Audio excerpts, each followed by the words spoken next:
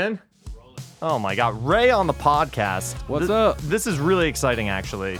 Oh, back on. Take two, Here we baby. go. Ray Fulcher on the podcast. Still recording, Lewis? Fantastic. So excited to have you on here.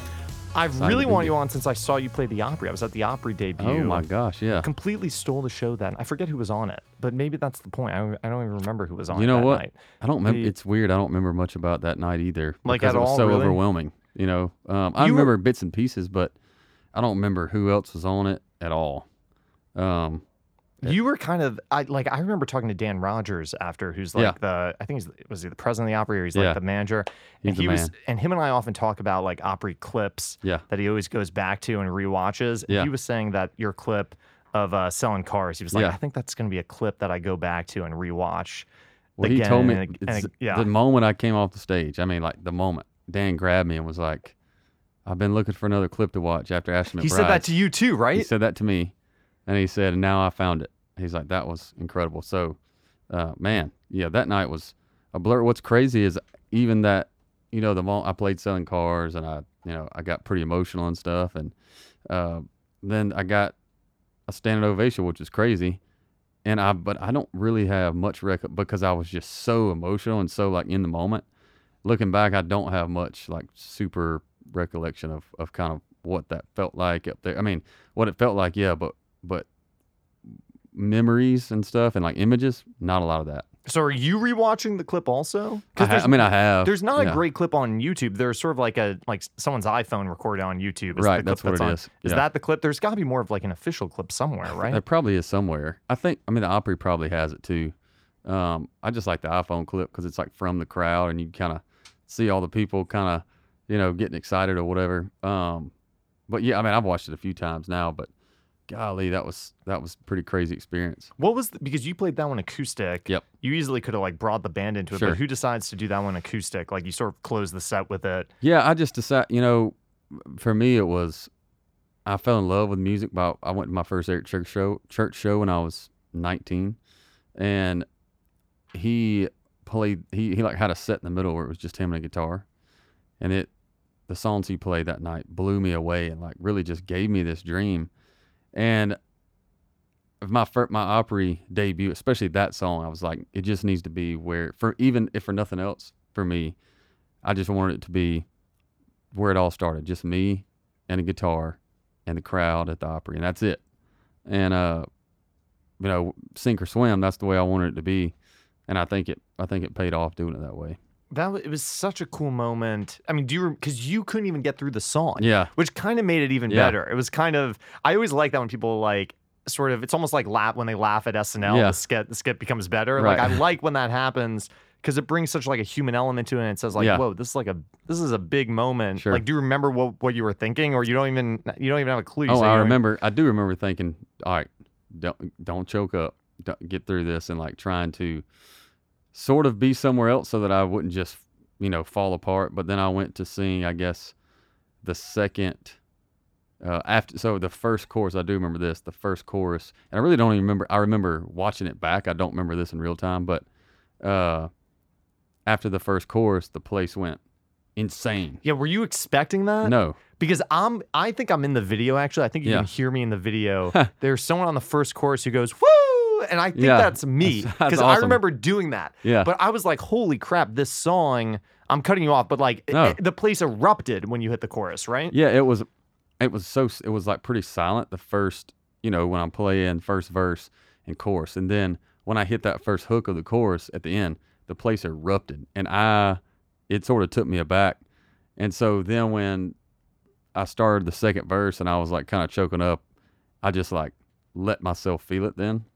And because it was, is one thing getting to play the Opry was a dream, but to have that kind of reaction halfway through that last song, I finally got to just like feel all the emotion that I've been like trying to just get through it all day and stuff, and it just kind of came out. When you have you played the song since, I'm assuming, or maybe Yes. not? I mean, at the Opry. Or just in general? Oh yeah, we have. And do you get the same reaction? Depends on on the chorus? depends on where we're at. It always gets a good reaction. And I get to tell the Opry story, and that helps. And then the bridge comes in and it kind of talks about the Opry, and So, but it's one of my favorite songs off the album. Where do you put it in your set? We usually I put it close to the end, and I always leave room at the beginning to like kind of tell the story of the song, sort of kind of the story that I told, a shorter version of the story I told at the Opry, and then get to tell them that I debuted it at the Opry, which is always cool. But you know what I always say too before we play that song is that it's for the dreamers and the believers and the underdogs, because that's what it's about, and you know, at the heart of that song. And so people seem to, you know, really kind of latch onto that. Were you? Because I feel like when I listen to the song, it puts me in such a good mood. Mm-hmm.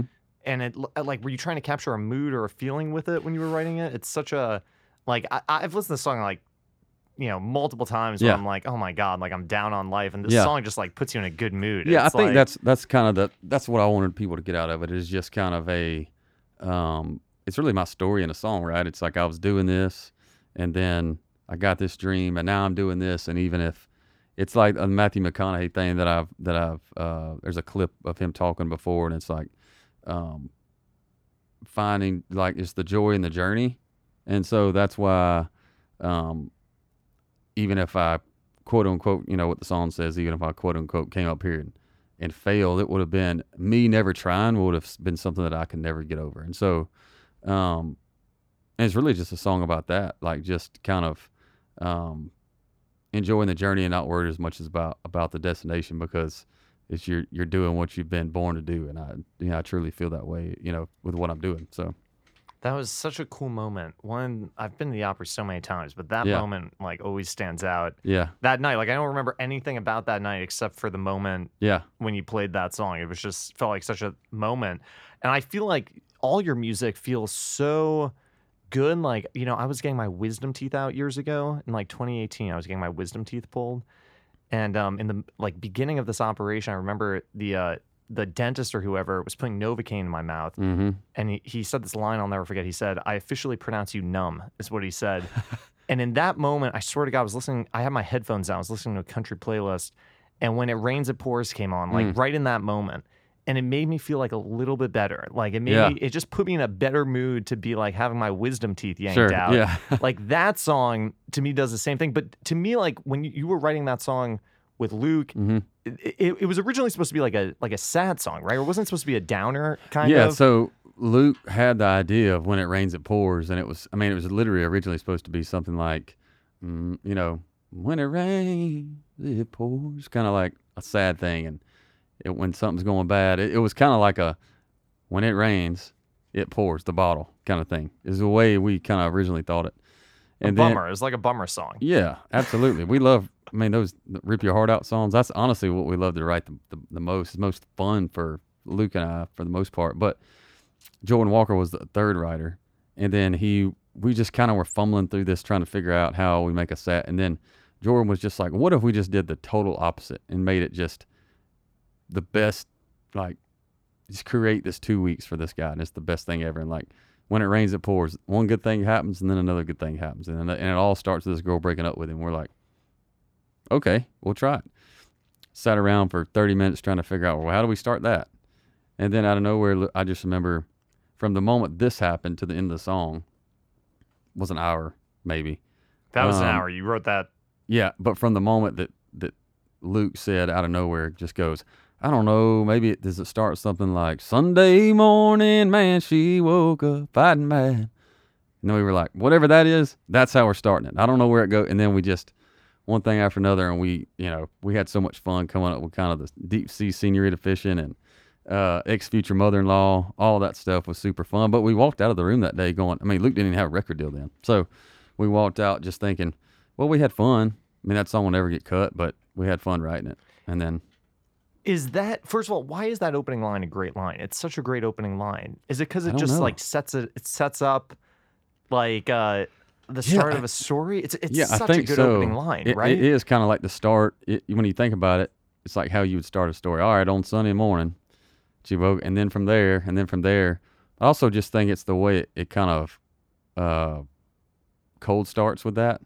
And the melody just kind of hits you. Sunday morning. Before the band comes in, the first thing you hear is the vocal. Yeah. Which is, I don't know why that's so good, but that's so good. I don't either, yeah. And I think the only reason they did that is because the song is so long. And the song's over 4 minutes. And so to put an intro on it would have been 420 or something. So they're like, we got to find a way to, to save room, because 4-minute song ain't supposed to work on radio now these days. And so we broke all the rules. We changed the words in the chorus. You're not supposed to do that. I was going to ask about that. Were you sort of doing that because you were thinking like, this song will never get cut, let's just have fun with the chorus? What's the craziest chorus we can write? That's basically what we were thinking. Like, are you showing off in that? But when we just were basically like, well, we have to write a different chorus if we're gonna move the story along. But will that mess us up at radio? Well, no one has a record deal in here, so what do we care? This thing's never gonna see the light of day. Let's just write the song like it's supposed to be written. And so we broke every rule in the book. Over 4 minutes, a cold start, no intro. Changed the lyrics, really wordy song. Did all the wrong stuff, and one of his biggest songs of his career. Yeah, it's like my first number one. So yeah. One thing, because I know the story that you met Luke at your third day in town. You were getting drinks with a buddy. I think it was like your birthday, right? Yeah. And he says, some guy's crashing on my couch. Yeah. If you want to come over and hang. And I just think you could have been like, man, like... I think about that, too. I'm like, man, I could have just gone back home. You could have gone back home, right? Yeah. And do you think you would have ever crossed paths with him again? I would have crossed paths, but we definitely wouldn't have. I mean, because of that meeting, I was one of the only people that Luke knew when he moved 4 months later. So when he moved 4 months later, and I was one of the only people he knew, I was one of the first people that he got in touch with. So he's like, I don't know anybody. I know I met you once, and we hung out, and it was cool. Do you want to come over and hang? Sure. The next thing you know, we're listening to Keith Whitley records, and we're, playing Madden, and we're talking about Eric Church and how he's our hero, and playing the game of album deep album cut Eric Church, and we couldn't stump each other, and we're like, oh, you're like the only other guy that I know that know, and then we just created this bond, and next thing you know, we're like, hey, we should probably write. And the first song we wrote was Beer Can, which is on his first record, and it just kept, I've just texted with him this morning. I mean, we're still best of buddies, and that part's it's been like, we've never wavered in that, and we've never stopped writing songs. So, just keep doing it. Did you see, like I've heard you said that you kind of knew he was going to be a star, but hindsight's kind of 2020, but he seemed like the least star guy, sure, especially at the time of what. Well, the reason I say that is because I had seen him play a couple, I'd seen a couple of his videos online before. I was like, man, this guy can sing. But first time I heard him sing in person was at Tin Roof Revival, this thing we have that songwriters around in town. Yeah. And I tell everybody this all the time. I was like, I don't care if the dude looked like a prototypical country star at the time or whatever. There's been 2 times in my life where I was like, there ain't nothing stopping. 2 things in my life that I've seen in person that I go for the first time, and I said, there is nothing stopping. There's going to be nothing that can stop this or this person from being just one of the best ever. And that is because I worked for the football team at Georgia with the quarterbacks. First time I saw Matt Stafford throw a football, I was like, that is different than anything I've ever seen. And that is elite. And at 17 years old. And then the first time I heard Luke Combs sing in person, I was like, I don't care I don't care if he looks prototypical. I don't care. That guy is a star, because I've never heard anyone sound like that in my whole life. And so immediately, and he got, even after that, he was getting turned down by record deals and out publishing deals and everything. Didn't matter. I was knew that guy's going to be a star. And what was happening with you? Like, were you also getting turned down by record deals? I was getting turned down by publishing companies? Deals. Yeah, I hadn't even got to a point where I was having record meetings yet. But I mean, we both were just kind of having those meetings where you go, and if anybody's done the whole song and dance in Nashville, it's the kind of, man, golly, we super dig what you're doing. Just keep doing it, and we'll circle back in 6 months. And you're like, what? And it doesn't make a lot of sense, but you just keep going and keep, and I do remember this moment that was kind of a game changer for me as far as headspace and as far as mentality was. That was happening with us so frequently that we just were like, what game do we, what chess piece are we not moving that we're supposed to be? And then I remember Luke and I specifically going, well, we don't know, and there's really no way to know that. So instead of trying to figure that out, let's put our energy into writing, creating stuff that we're just proud of. Because in the worst case scenario, we get run out of town because we're broke and we need to go, whatever. The worst case scenario, we have stuff that we can look back on and go, man, we're proud of that. And at least we were true to ourselves, and the best case scenario is that we write stuff that's really authentic and true to ourselves, and it really comes across that way, and it's easier to write because it is coming from a real place. And if people love it, we might have something. Do you ever see like young writers or artists in town who are very antsy? Yeah. And do you ever just want to say like, look, I didn't pick up a guitar till I was 21. Like, chill out, bro. Like, there's time here. Like, absolutely. Right? I mean, I run into them all the time, and I know some of them pretty well. Where I go, man, I know how it feels. I know what you're feeling. But let me just tell you something. Like, I didn't even move to town till I was 4 years older than you. I didn't even pick up a guitar till you probably were moving to town, and so just, you got time, don't rush the process, because it is a process. And in a lot of ways I'm still in, on the, there's always a new hill to climb. There's always things to conquer. And I'm wearing both hats. I'm a songwriting and an artist hat. And so that never ends. And so don't, just find a way to enjoy kind of where you're at. And know that if it's consistency over time, that I think eventually wins. And it's hard, especially with social media. It's really hard, to kind of go with that mentality and not feel all the time like you're behind, or that like you're not doing something right, or you get super antsy, like you were saying. But yeah, I mean, those guys that are 25, girls that are young, that feel that way, it's like I have that conversation a lot where I'm like, you have time. And I know that sounds like some dad thing to say, but you do have time, because I'm living proof that you have time, so. Were people supportive around you? Because you had this great degree. You could have gone and been a teacher, and now like you're approaching your 30s and you're songwriting. You haven't seen big success yet. Yeah. Like, were people saying like, hey, Ray, like, oh yeah, for what's sure. going on here, man? For sure. I mean, and you could just, less people telling you, and you just feel kind of the, well, I guess he'll be moving back home in a couple of years, and whatever. And there, I have my nucleus of people and friends, and like, who truly believed in me. And even if nothing ever happened, would have been like, you did the right thing. You went but now now I can tell that. And I've even had some people tell me, man, kudos, because when you left, I was like, he'll be back. There's no way this is going to happen. It's a 1 in a million shot. Yeah. And I'm later in life, and I have a master's degree, and I'm going to do this. Like, it doesn't make sense even saying it out loud. Looking back, I'm like, pretty crazy to do. But, so yeah, I mean, less people telling me and more of me just being able to feel that. But for sure, I mean, and I don't blame them. I would, if I'd have been on the other side of it, I probably would have thought the same thing. Yeah, but it beats the hell out of selling cars. Exactly, it does. Yes. I've heard you say that, like, you'll write these songs with Luke, for example. Yeah. And like Luke will cut them, and you'll say like, look, Luke's got the biggest platform in country music, so he should be the one to cut them. Yep. But is that really true, Ray? Because I feel like you should be taking the best songs you get. You should be very competitive over these songs. Well, how's this work? When I'm writing with Luke, it's been an understood thing for a long time between us that if we're writing, we're trying to write for Luke. That's been our thing, the thing that's worked for us. And there's been a song on my record that we wrote for Luke that just didn't wind up fitting exactly, for Luke, fitting exactly right. And so I wound up cutting it.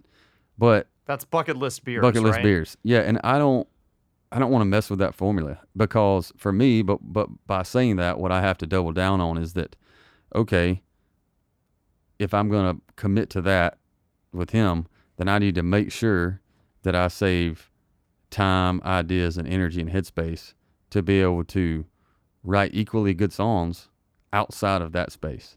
And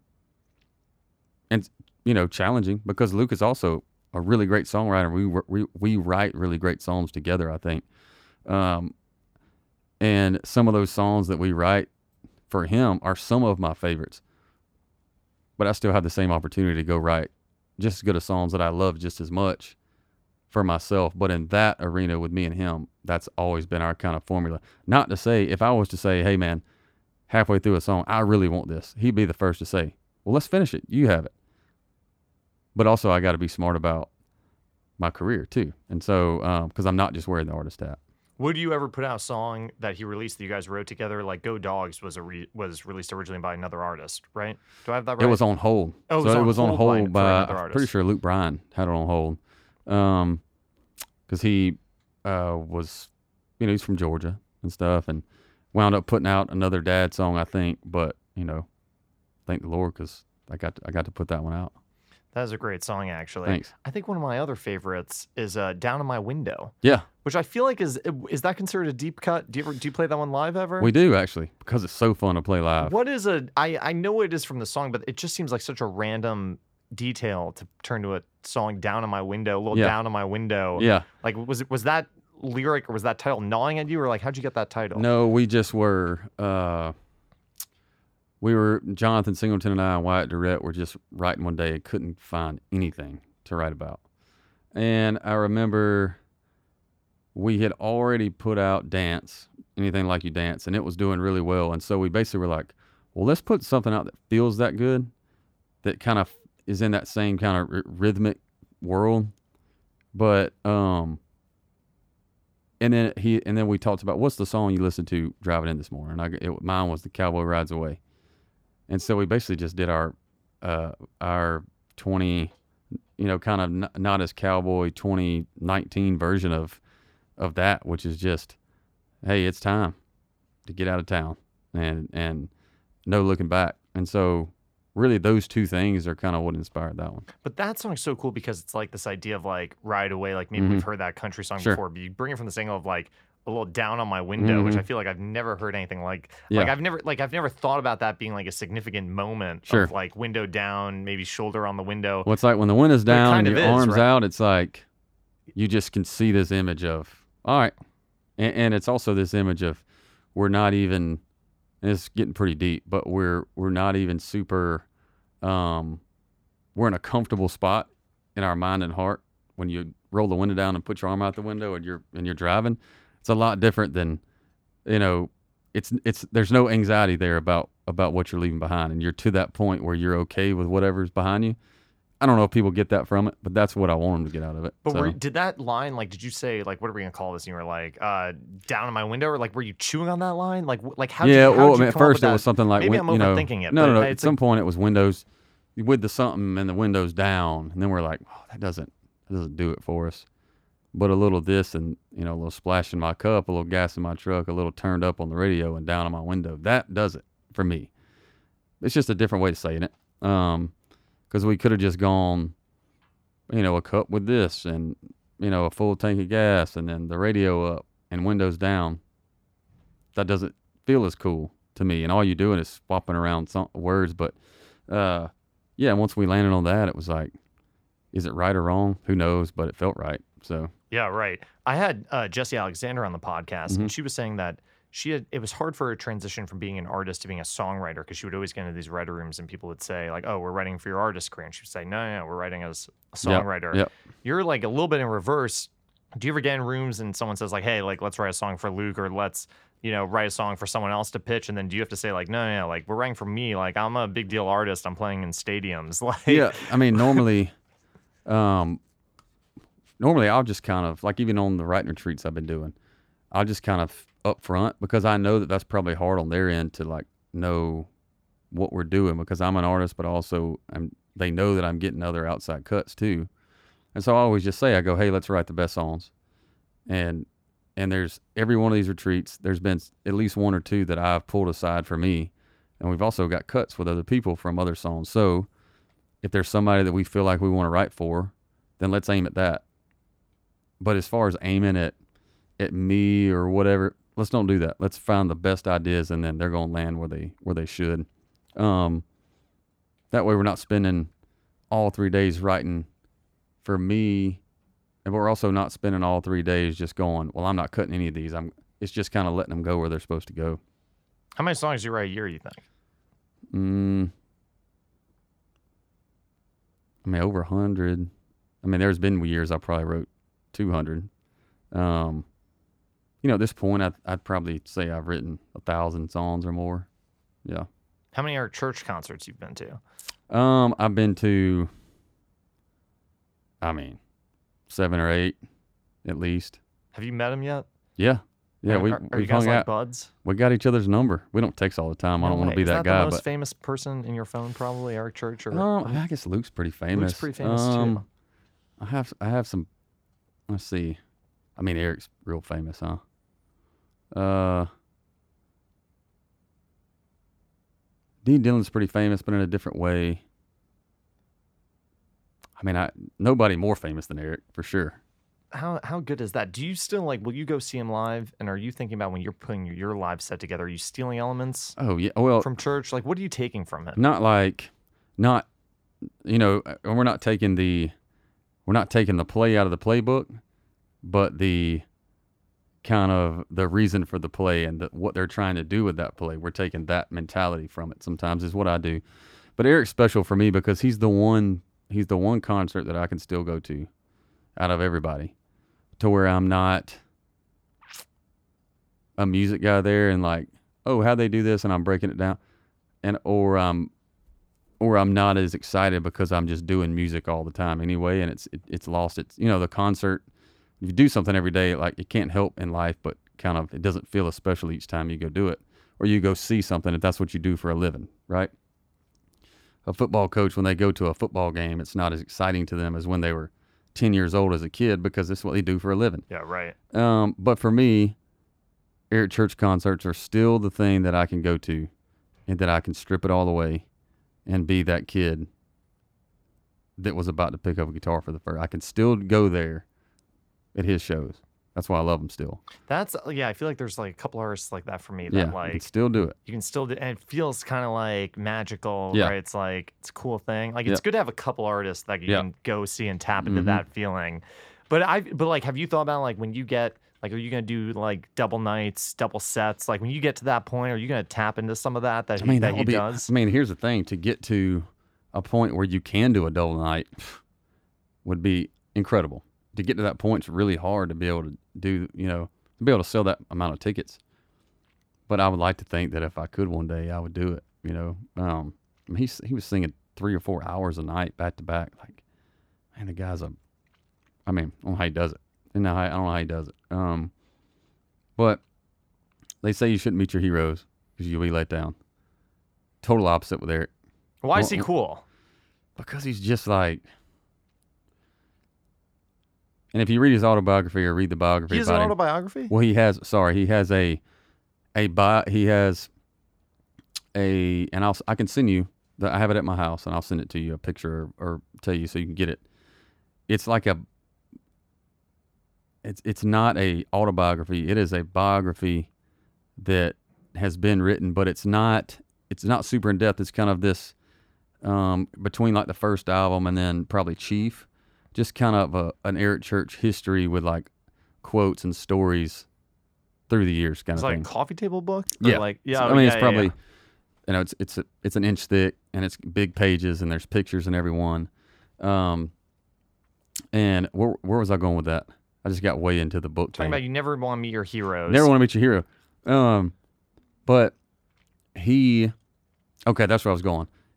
He says in this biography thing, he goes, when I turned the corner, coming out of the dressing room, he's the reason I did the sunglass thing is because I become Chief.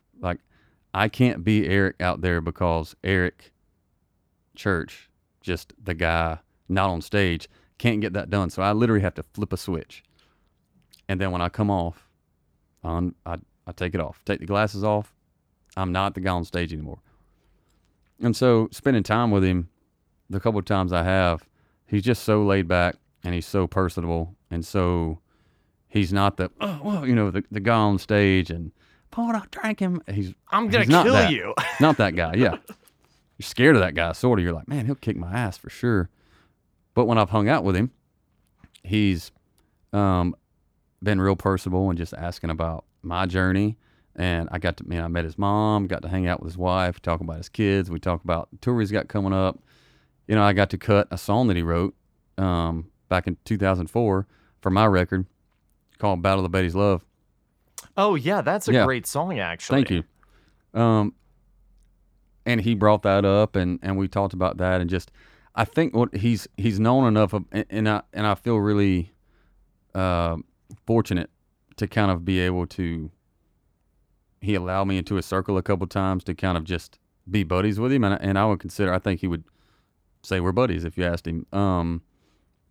But I think he's probably a hard guy to get to that point with. But I think because we had the Does to Me thing, the Does to Me song that I wrote with Luke that he was a feature on, and then it went #1.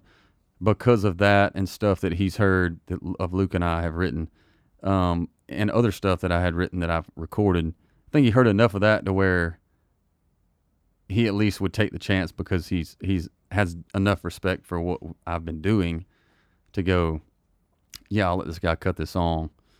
And also, I'd love to hang out with him, which is really cool. Yeah, it's really cool. I feel like he's not wearing the glasses as much anymore. Have you noticed that? Or maybe it's the hat. Oh, he doesn't wear the hat ever. He doesn't wear the hat ever anymore, right? Yeah. I think he's over it.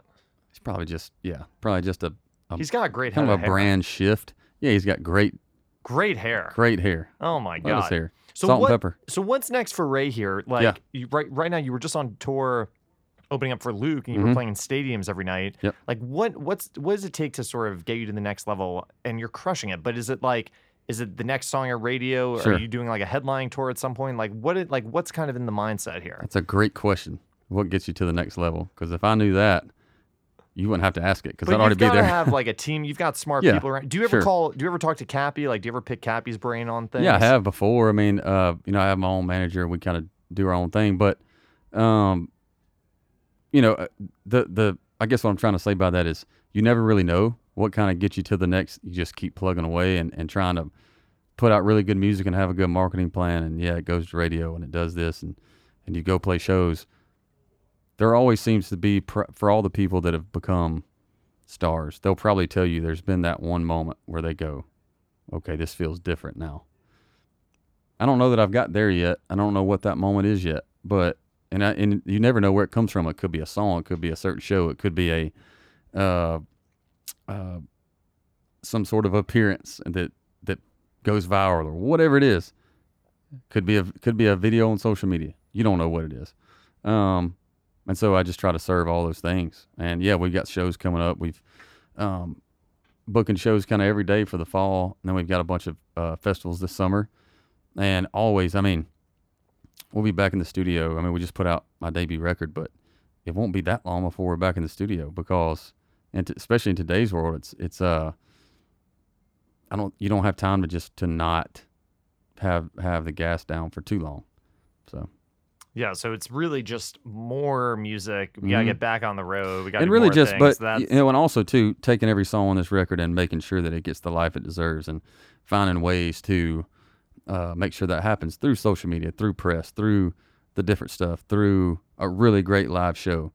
And I'm of the mindset that if the people who have got ears on the album really love it, and so let's find more ears. And there's a lot of different ways to do that, and that's kind of that's all we want to do is find more ears because we think they're going to love the music. And also not just love the music, but I think to get people really invested, they have to be moved by it. And we think that can happen if they give the record a chance, or if they, even come across it. It's up to us to make sure that more people come across it. So, is Selling Cars going to be a single? I don't know. I would love for it to be. Feels really good. I love that song. Feels really good. I think, I'll ask you, what do you think? You think every day, Jack and Jane, American, would relate to that song?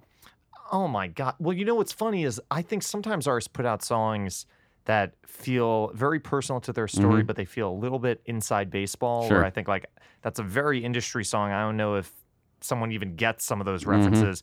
But this song it's just about chasing the dream. It's not even about making the music industry. It's just about, and then I worry too, are there some guys selling cars that are going to get offended by this song? I was thinking about that too a little bit. I ran into a couple guys and I asked them that, and they were like, no. It's like, we all are thinking that. We all had a dream, and most of our dreams wasn't to be a car salesman, but you went and did it.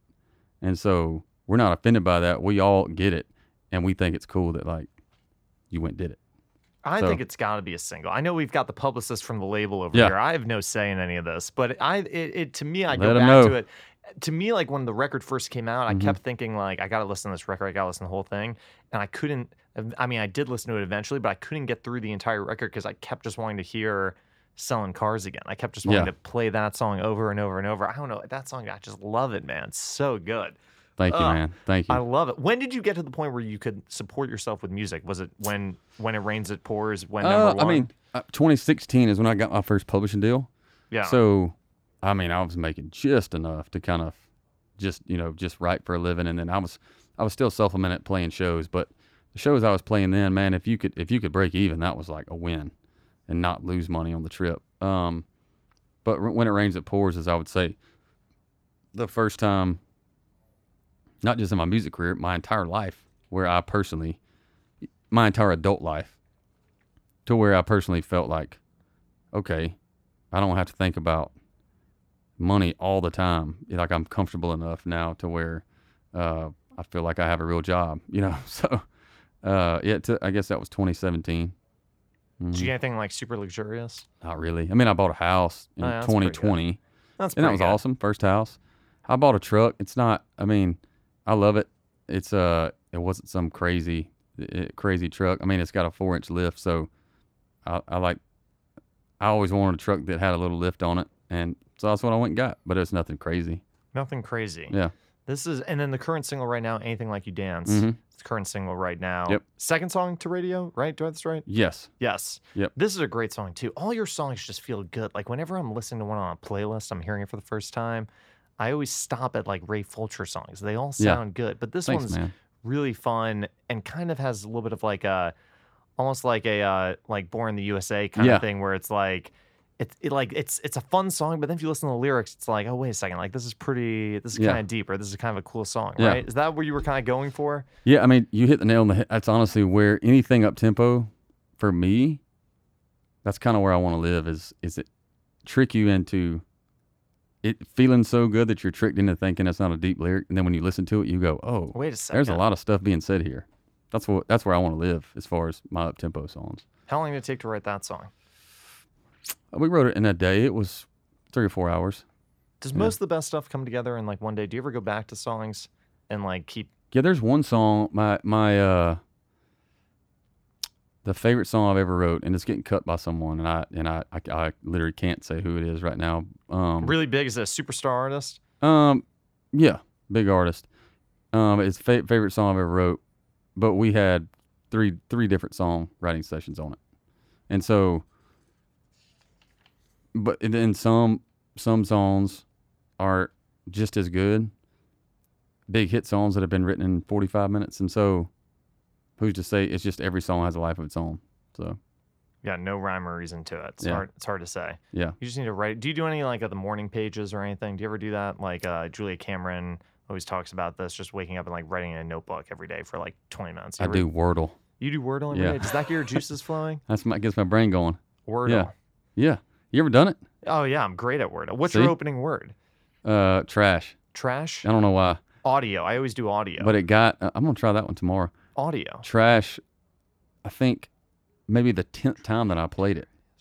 That's a horrible opening word. Hey, why is that your opening word? Hey, the 10th time? I don't use it anymore because the 10th time I got it on the first try. The word was trash. The word was trash. There's one vowel. That's a horrible opening word. I know. Now, what do you use now? Looking back. Looking back in hindsight, it was a terrible opening word. I think what did I use this morning?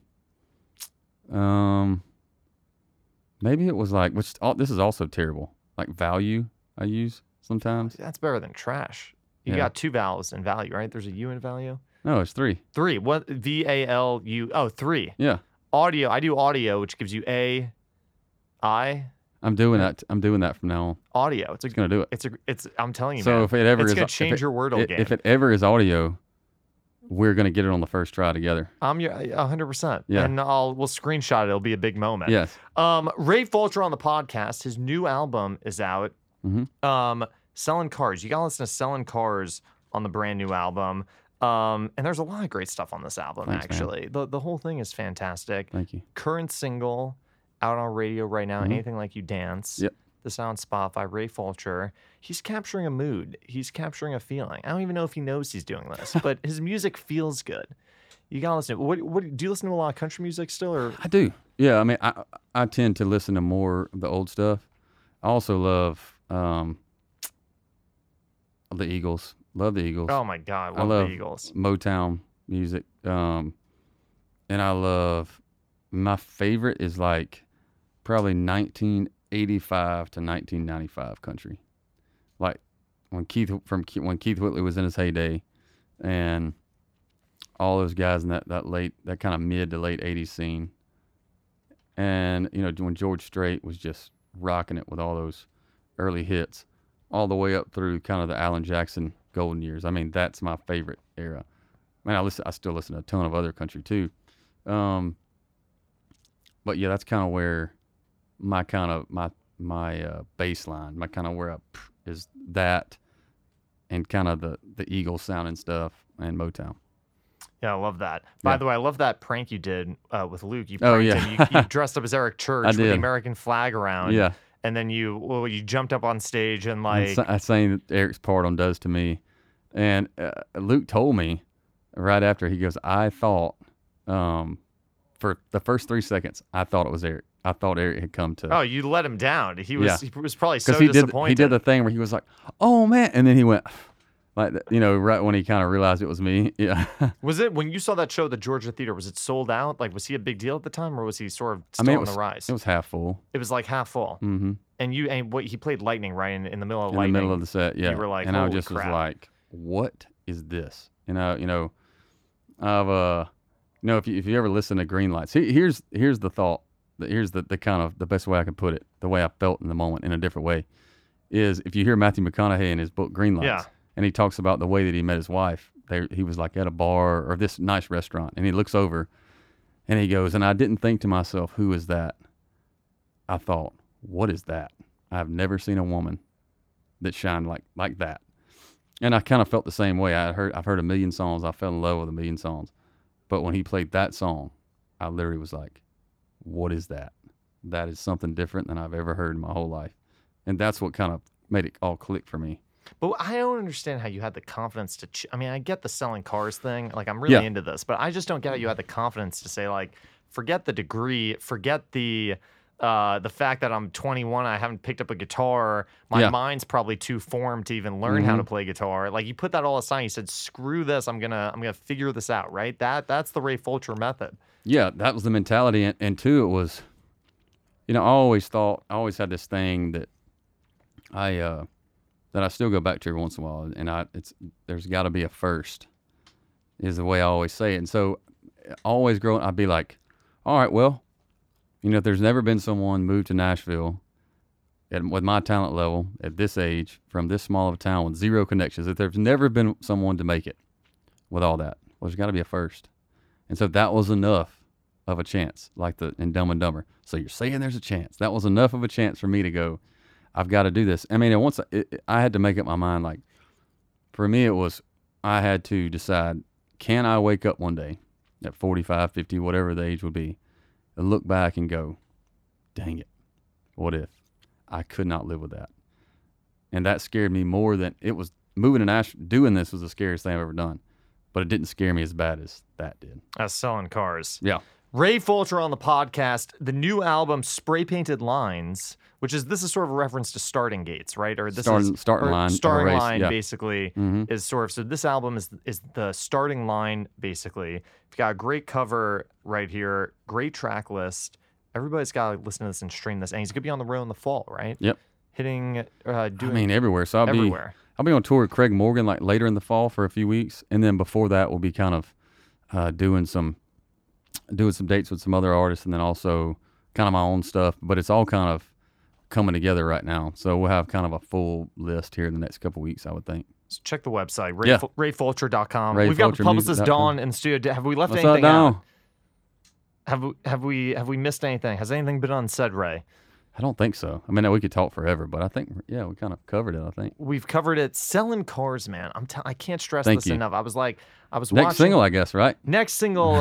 Who do we have to talk to? I just saw that in the opera, and I was like, I got to get Ray on the podcast. I mean, that song was just so cool. There's also, I want to ask you this too, because this is very in the weeds. There's sort of this, like, I think in the chorus, there's this very deep kind of growly vocal thing. Is that you? Do you know what I'm talking about? Is this in the chorus that happens?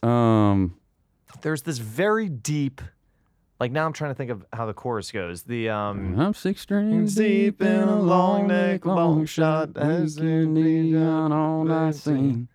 And these have empty rooms, don't give a damn about the dues I'm paying. Or the new songs that I'm playing. new songs I'm playing. Right on that line. There's a deep, there's like, or the new song. There's like a deep voice under your voice. On the new songs. Do you know what I'm talking about? I can hear it. I think I know what you're talking about. That's just me. Is that like overdubbing the chorus? No, we didn't overdub. No, there's no way. You didn't overdub the chorus? No, I mean, Jonathan Singleton is singing harmonies. Oh, it's singing harmony. Okay, yeah. But he may have done, when I hit the low note, he probably went low harmony with me. Oh my God, I love that moment in the song. It's a great moment. I'm telling you, selling cars, this thing it's so good. So good. Thanks, man. All right, Ray Fulcher on the podcast. He's a busy guy. He just got off a writing retreat. He's going to keep doing Zooms after this. He's a busy guy, so we're going to let him run. Thanks for coming into the Chase studio. Thanks so much for having me. Coming on the podcast, and we'll see you next time. Yeah, see you soon. Lewis, did we get it? Whew. What if Lewis was just like, I didn't get any of that?